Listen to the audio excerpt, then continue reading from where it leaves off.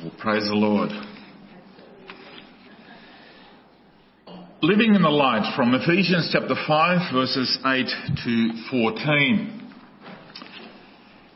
In his biography, one of the founding fathers of the United States was Benjamin Franklin, and he writes, he tells the story of wanting to convince the citizens of Philadelphia to light the streets at night as a protection against crime and safer movement at night.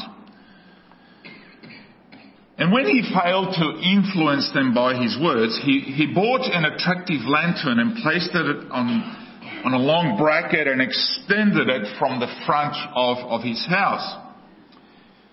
And each evening at dusk, he would light the wick. This is before electricity, okay? And his neighbours would notice the warm glow in front of his home. And passers-by appreciated the way the light helped them make their way, over the rough cobblestone streets, because that's what they used to be like. And soon others began placing lanterns. They liked the idea, placing lanterns in front of their homes as well. Eventually, the whole city recognised the need for well-lighted streets. Just hold on to that story. This morning we continue to look at Paul's letter to the Ephesians. And we consider the lessons on light. Let's remember that we are in the section where the Apostle Paul is now applying some of the great theological principles that we looked at in the first half of the letter. And remember that these theological principles are now being applied to the believer who is living in a pagan world. You cannot read this section of Paul's letter without seeing that our world, as we spoke of last week, our world hasn't changed all that much from 2,000 years ago. And all sexual misconduct, all unconstrained greed is incompatible with Christianity, because a Christian is one who has seen the light, so he no longer has any excuse for indulging in the darkness. He's not ignorant. He can't claim ignorance. He can't say, well, I didn't listen to the announcement. I don't know what the Bible says. I don't know what God wants me to do. He's not caught up in some web of deceit that is spun widely across our age through the different media. He's not brainwashed by the propaganda that is out there. If you are brainwashed, it's your choice. He knows the truth, so he must live accordingly. As we know, light is used in the Bible as a very powerful image for God's work. Right at the beginning, creation begins with the earth being formless and void and covered in darkness. And it is at that point that God's creative word brings light. Let there be light. Have you noticed how the Bible, in our expression, we use the expression, we say it's black and white, right, as a contrast. But the Bible doesn't use black and white. What it does use is the metaphor of darkness and light to explain many things, mainly sin and salvation. And when the prophet spoke of the incredible event that was coming ever since the fall, there was already the announcement that something great was going to happen. And when the prophets, like Isaiah and others, spoke of this incredible event that was coming, they said, the people walking in darkness have what? Seen a great light. Isaiah 9:2. Then in the New Testament, the prophecy is fulfilled. And John starts his gospel by saying that through the word all things were made, and in him was life, and that life was the light of all mankind.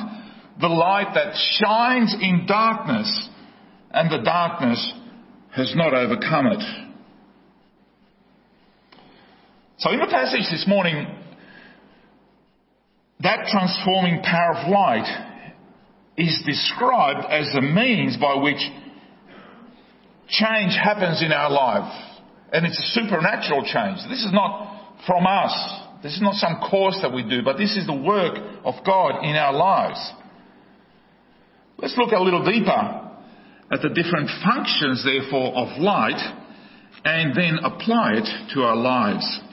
First of all, verse 8, light shines. This is pretty obvious. Light shines. Verse 8, for you were once darkness, but now you are light in the Lord.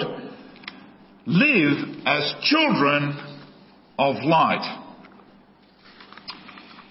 Let's remember that in chapter 2 verse 1 the Apostle Paul told us that we were dead in our sins, and in chapter 4 verse 17 that our thinking was futile. But now he goes a little further by telling us that we were darkness.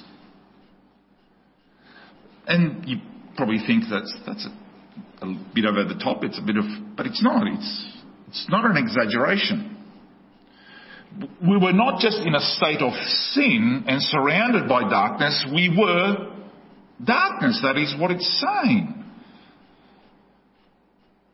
And again, let's step back a bit. The whole normal state of the world, in fact, the whole universe, is complete and utter darkness. If you were to step out into space and it was possible to turn off all the stars and switch off the sun, what would happen? Just total darkness. What is darkness? Well, they describe it as the absence of light. Well, that's not very helpful. Darkness is darkness. Thank you, Paul. Wiser now.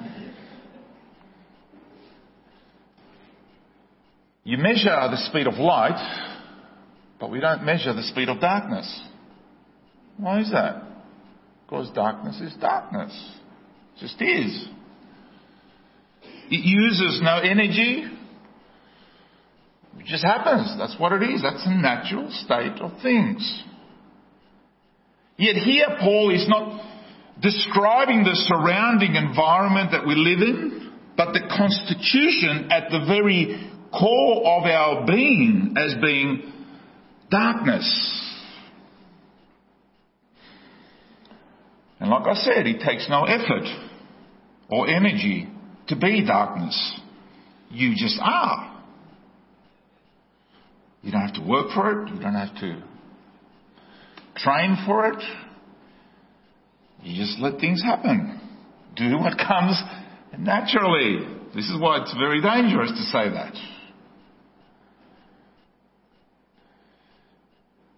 Now, I don't think any one of us would appreciate being described in such harsh terms. You're probably thinking, well, come on, it can't be that bad. Surely. A bit sick, a bit lost, weak maybe, disturbed perhaps. But to say that we are dead and dark seems to be a little bit too far. The Bible is being honest with us. To consider our condition as anything but darkness and doomed for destruction will lead us to play down God's grace and to ignore the need to look to Christ for salvation.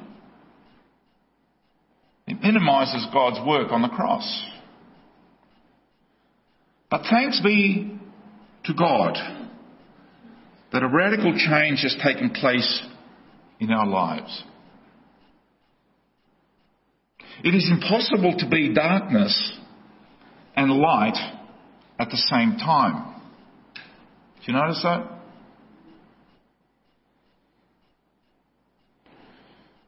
We are not yin and yang. You know, the yin and yang thing?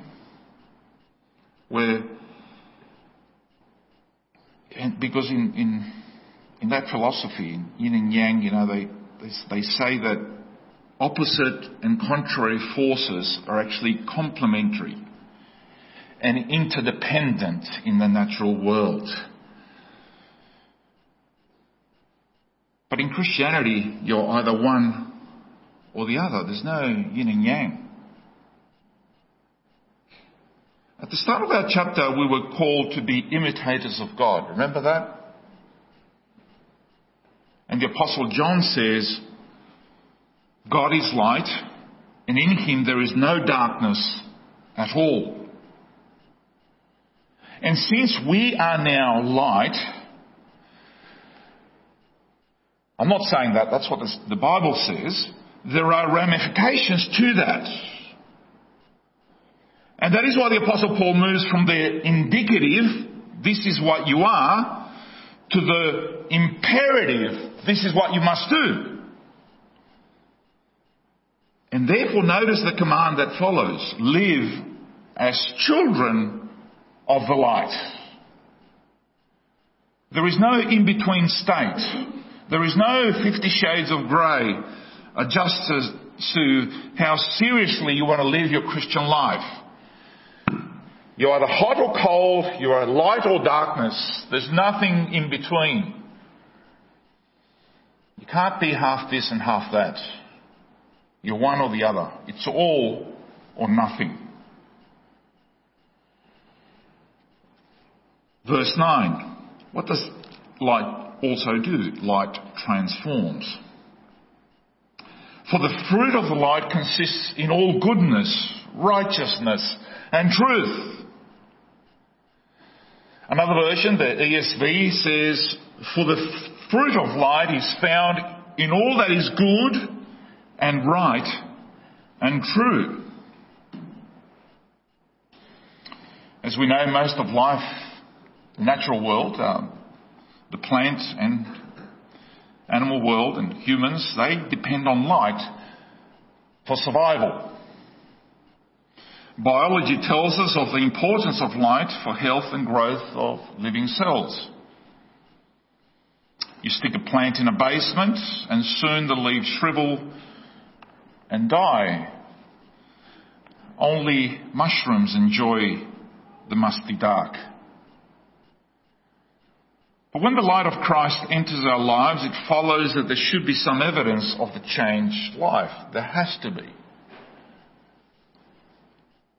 So if you don't want to be transformed by the light, what you've got to do is you need to stop, put the shutters up, stop exposing yourself to what the Bible says. You need to stop praying. You need to stop coming to church. Stop hanging around Christian people, because that is going to expose you to some degree of light. Like on a plane, you're travelling through different time zones and you just want to open the light. Everything is dark inside the plane and suddenly you want to open the window and there's just really big light, and then the stewardess comes across, please put the shutter down, please, because everybody else is trying to sleep here. I don't care how beautiful it is outside. We're trying to sleep. So if you don't want to be transformed by the light, stop wasting your time hanging around the light. But if you do want to take the Christian life seriously, then be more exposed to it. Take it seriously. If you're serious about growing as a believer, simply follow the analogy of the effect of light on nature. And the text here mentions some of these things that will be as a result, that will be evident in your life as a result of being exposed to the light. First of all, it's goodness. Well, here it is natural fruit of light, goodness, natural fruit of light, it comes right after kindness. Goodness comes right after kindness in the fruit of the Spirit. Ultimately, it is God who defines what is good. And goodness is love in action. That's what goodness is. It's having a generous and selfless heart, a willingness to look beyond yourself and see the needs of others. Rather than being selfish, you are communal. You think of the community, you think of others. One way to see if this fruit is growing and displayed by you is whether you are thinking less of self and more of others. The other word here is righteousness. If goodness speaks of a giving heart, righteousness adheres to what is right, to the issue of integrity. In our standing before God, righteousness is what impulsed us to give. It is given to us. Righteousness is something that is given to us through Christ. It's something that is imputed to us when we become believers. Jesus Christ imputed his righteousness to us. That is justification. So righteousness means the rightness of character before God and the rightness of character before men. You will do the right thing. Goodness, righteousness, and then truth. Truth is the absence of falsehood, of deception. Clearly goes together with righteousness, and it gives an anchor to reality. They say that if you always speak the truth, you don't need to have a good memory, because the story doesn't change. Now, if you tell one person one thing and another thing, then you really need to have a good memory. Did I tell this person that? Or this is because truth is beautiful. Now, I know I have to qualify that, because you might not appreciate truth as being beautiful, because if you've gone through a speed radar and the fine comes in the mail and it said, you did 75 kilometres an hour, and you say, no, it wasn't. Well, you don't like the truth. I'm not going to say it's beautiful because you like it. I'm saying it's beautiful of its simplicity. It states a fact.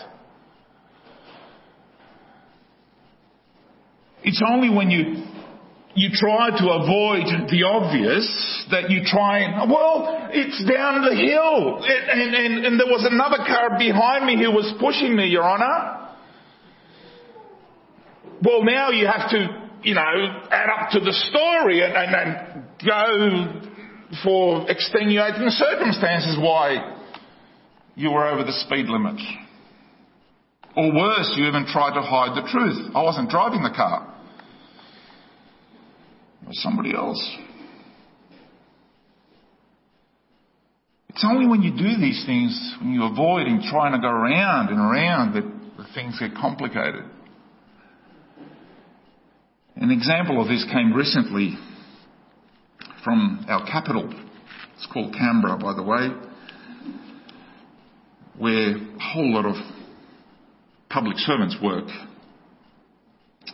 or they're supposed to be working, and the health secretary, the top person in all of health in Australia, right, Dr. Brendan Murphy, he was asked a simple question by a senator. You know what the question is? What is a woman? What is a woman? It took some weeks for Dr. Brendan Murphy to have his staff to draft an answer. It took a long time, right? So finally we got a response, and he came on Friday. We had the answer. This is The answer, 78 words to describe what is a woman. And I will read it for you, because the truth is just too obvious. We need to, And I'll quote, this is what the answer is. The frameworks adopted to define a person's gender include chromosomal makeup, the gender assigned at birth, and the gender with which a person identifies. The Department of Health does not adopt a single definition. Health policies and access to health programs are based on clinical evidence and clinical needs for all Australians, regardless of gender, identity, biological characteristics, or genetic variations. Our programs are designed to be inclusive and to provide better health and well-being for all Australians. End of quote. That's the definition of a woman.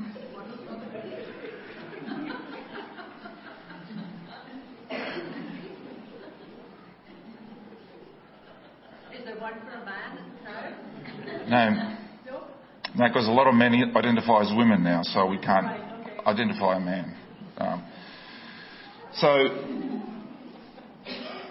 Upon receiving the answer, Senator Antich, who originally asked the question, rightly described it as absolute drivel. Absolute drivel. This is a senator. You see what happens when you can't tell the truth?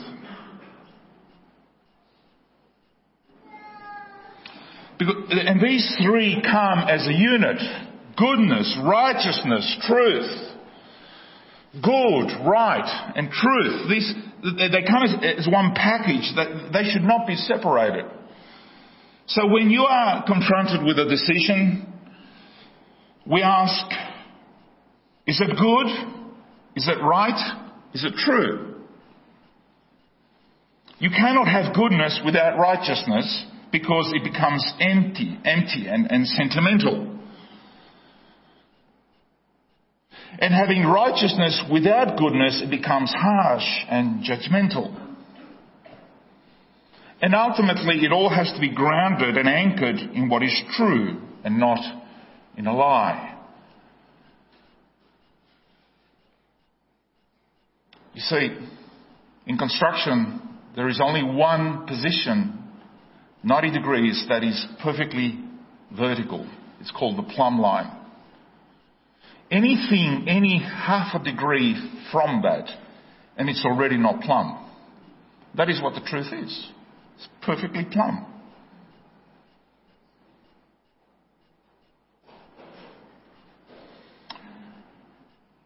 Verse 10. What else does light do? Light directs. And find out what pleases the Lord, it says. There is a reason why we have headlights in the front of our cars. Especially at night. They're very useful. And it also helps to tell others where you are. That there's headlights here, and somebody coming from the opposite direction, they can see you as well.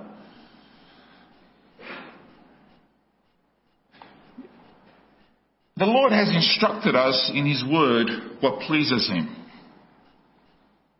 We know what pleases the Lord. It's in His Word. It's not that hard.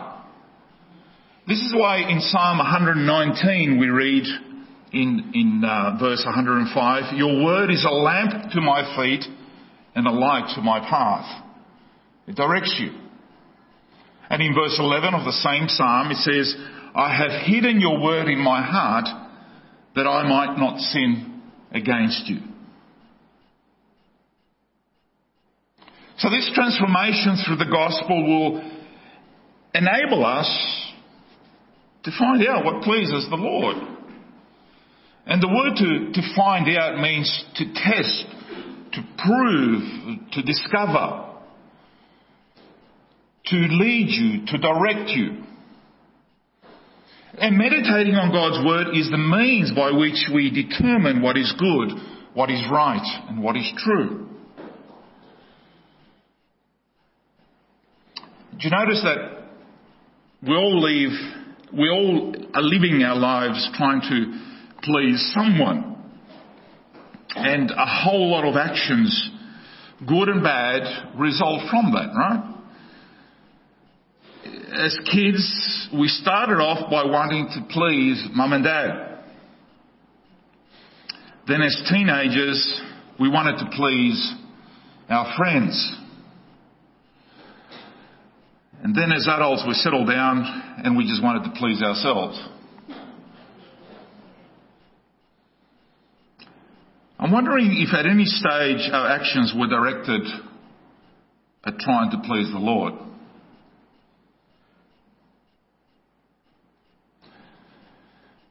The light of Christ, you see, in our lives will transform us. Not only as evidence of what Christ has done in us, but it will be evidence others will see that our lives have been different because of the light of Christ in our lives. Because they will see that we have been changed because we are wanting to please the Lord.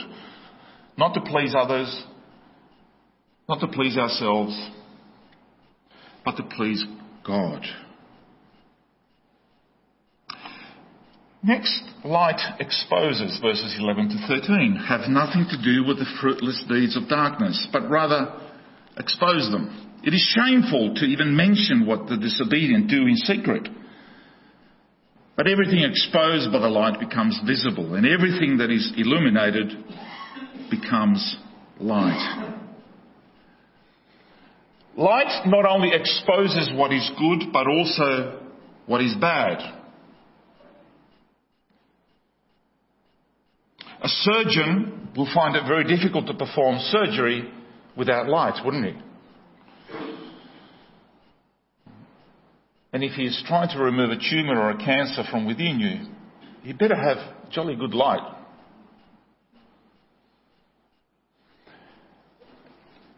Bible reading does the same thing, and it is essential to read the Scriptures. But it is not enough by itself. Let me explain. The Scriptures, the Word of God, brings light, but it cannot impart sight. Because you see, many people read the Bible as just another book. A book on history, a book on poetry, a book on morals. And that's about it. Haven't you heard people say, well, I've read the Bible, but it didn't do anything for me? Why is that? Well, A.W. Tozer once said, the gospel is light, but only the Spirit can give sight. You need the Spirit of God to reveal truth. Spirit and truth. Look at the Pharisees. They looked straight at the light, not just any light, the light of the world. They looked at him for 3 years, 3.5 years, and not one ray of light reached their hearts, except on a couple of individuals like Nicodemus. And this is why the inward work of the Holy Spirit is necessary for saving faith. And the Holy Spirit will lead you to read God's Word. I mean, that's the testimony of Augustine, for example. He was there in a garden and he heard God's voice, God's Spirit say to him. He heard a voice saying to him, read it. Read it. Read what? Well, the Scriptures were right there and he started reading.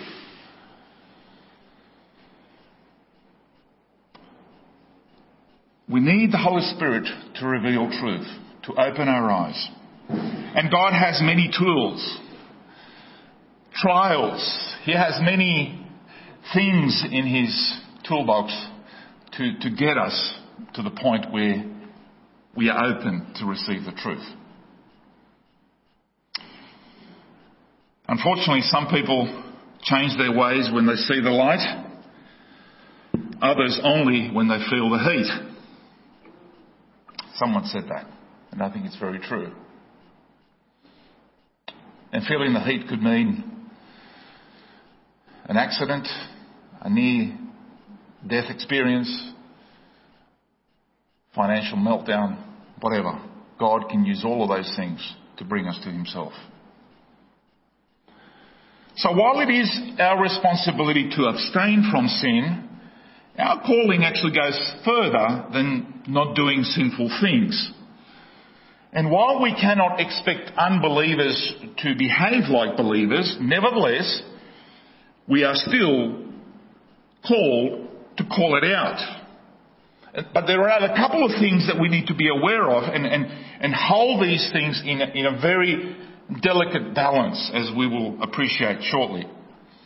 Firstly, we are told to expose them. To expose them. Expose what? The deeds of darkness. The word expose carries the idea of correction, of discipline. There comes a point where we will have to confront sin rather than tolerate it. There are times when we must speak the truth in love, but we must speak it. And remind, especially believers, if the people are believers, that what the Bible says about what is right and what is wrong. One of the great developments this week, for example, after decades of praying and trying to get things changed, Roe versus Wade, the US Supreme Court has overturned the abortion laws in the US. That is at a federal level. Now the states are obviously have to deal with it themselves. But that is a very important development. Suddenly, the Supreme Court has recognised the sacredness of life. And so many Christians have been praying about that. Secondly, and this is where we need to be delicate, is that it says we are discouraged from mentioning it. We need to be careful how we handle things that are shameful. The motto can very easily become, tell it like it is. And yes, there are circumstances we can just tell it like it is. But we need wisdom. Because it can be dangerous to simply revel and expose the filthy things of darkness. In my years as a Christian and as a pastor, I've heard many testimonies of people tell the stories, especially in front of a congregation. They come and tell their stories of the things that they've done. And it seems like they've placed more weight on their sins rather than on the Saviour who rescued them from the sins. I'm sure you can relate to some of these stories. We don't want our lives to become, even our past lives, to become an unconscious advertisement for sin. Also, some things are to be handled with as few words as possible. To talk about sin in a way that spreads it and glorifies it is shameful.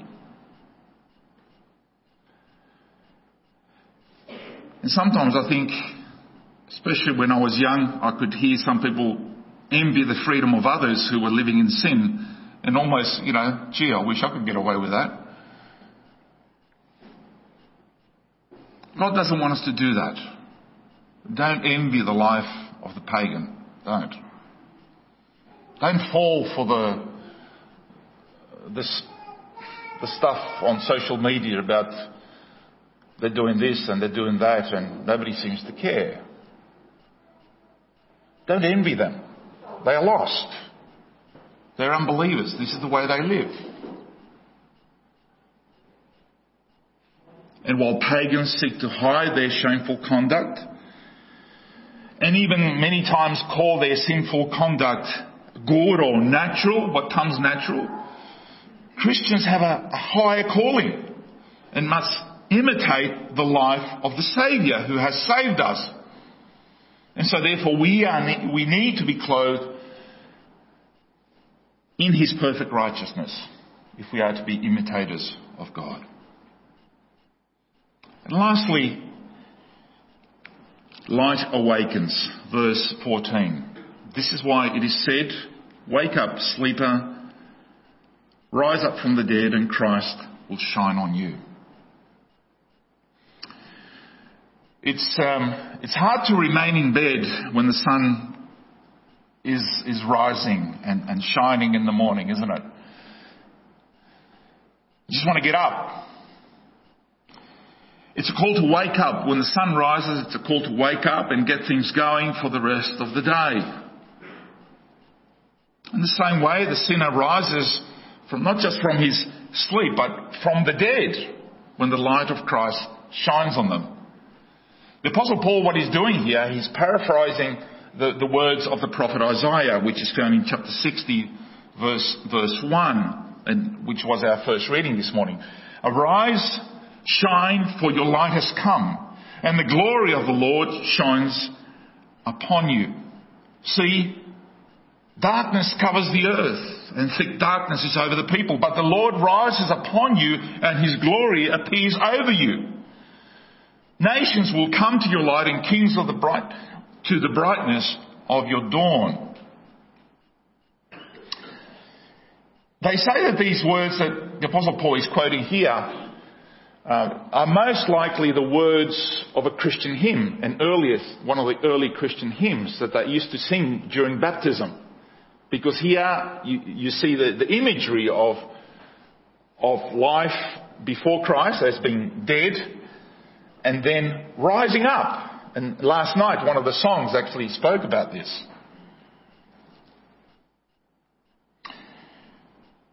It also echoes the events of that glorious Easter morning when Jesus rose from the dead. It was the dawning of a new day for the world, for history, for all of eternity. And because of Christ, Christians are not sleeping in sin and death. That is not our normal state. Salvation is the beginning of a new day. It's like Jesus has called us from outside the tomb where Lazarus was, his putrid body was decaying inside the dark tomb for days. And then he heard the words, "Lazarus, come forth." That's the same voice that you need to hear to come to salvation.